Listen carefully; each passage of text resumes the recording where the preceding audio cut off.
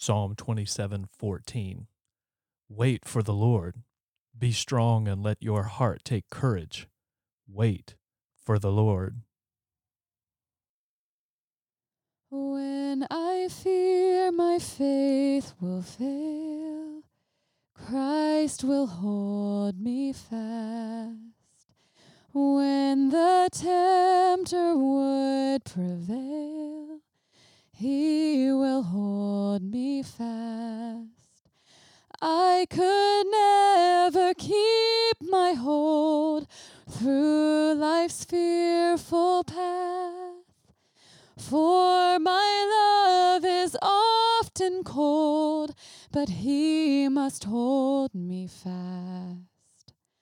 He will hold me fast. He will hold me fast, for my Savior loves me so. He will hold me fast. He will hold me fast.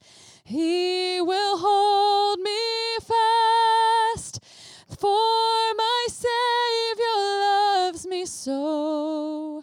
He will hold me fast, for my Savior loves me so. He will hold me fast.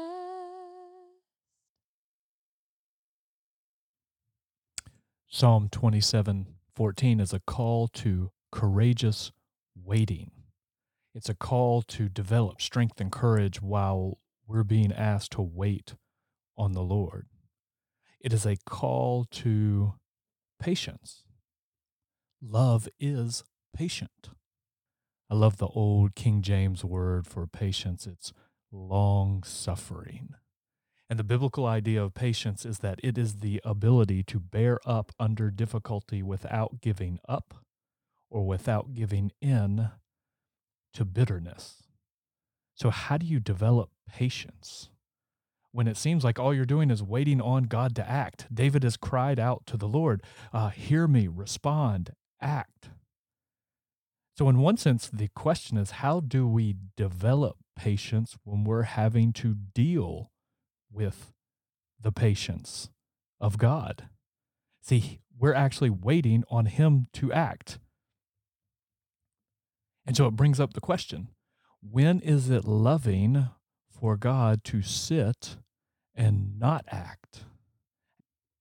Why would a loving God not act immediately when we cry out to Him? We actually have a story that illustrates this in John chapter 11, when Jesus' beloved friend Lazarus is dead. His sisters, Mary and Martha, send word to him that he's sick, and they cry out to him, come, the one you love is sick. And then in John 11, verse 5, it says, now Jesus loved Martha and loved her sister, and he loved Lazarus. So when he heard that he was sick, and what do you expect next? That he jumped up, he eliminated all of his plans, he moved heaven and earth to get there immediately as fast as he can?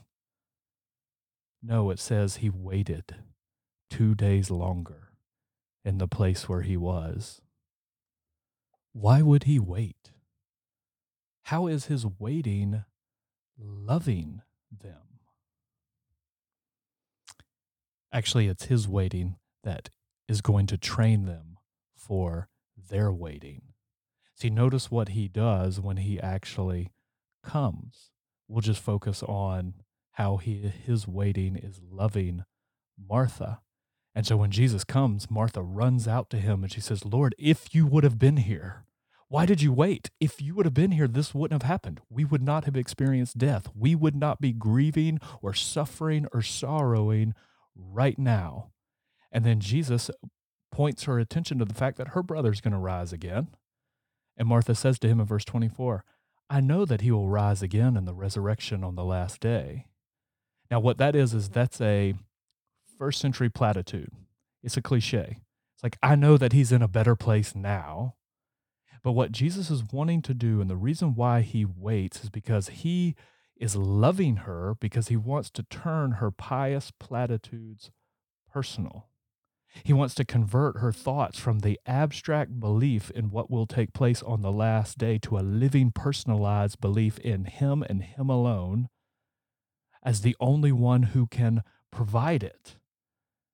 See, when she says, I know that he will rise again, it's like saying, I know he's in heaven, he's in a better place. And Jesus can see right through it.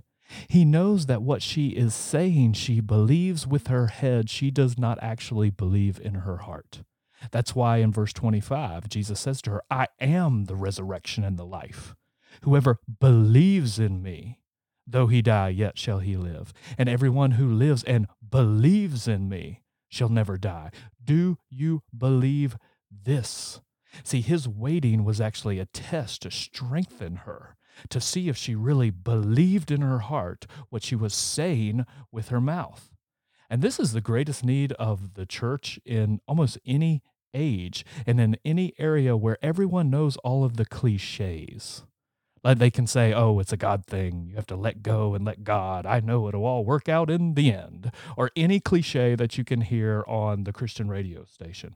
But the question is, the reason why he's going to wait in their time of sorrow is because he wants to know, is there any blood running through the veins of the cliches? He wants to move her from a vague, sentimental faith to a living, vibrant faith. He's got to turn the platitudes personal. The theology that she claims to know in her head has to catch fire in her heart and soul.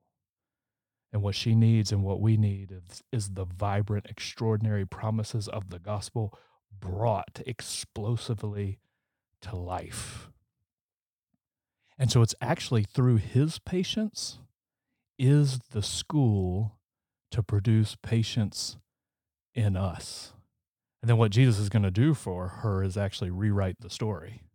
He's going to teach her that out of her brother's death will come glory. So we see in verse 40, Jesus said to her, did I not tell you that if you believed, you would see the glory of God? See, the great promise here is that you will see my glory. So how can we get our heart into a place where we can wait? It can be strong. It can take courage. Because we know that while we wait, we're waiting to see a greater glory. We know that one day he will take cancer itself and he will kill it. One day he will take death itself and he will kill it. Tears will die. Grief will die. Mourning will die. Pain will die. All the old things will pass away. And it is in his waiting that he is redefining love for us. Love is doing whatever you have to do to help them see the glory of God. So why does love wait when we cry? Because love is preparing us for something better to come. And it's in that knowledge that we can learn. It's once we believe this that we can develop the strength to wait for the Lord and be strong and courageous. Praise God from whom all blessings flow. Praise him, all creatures here below.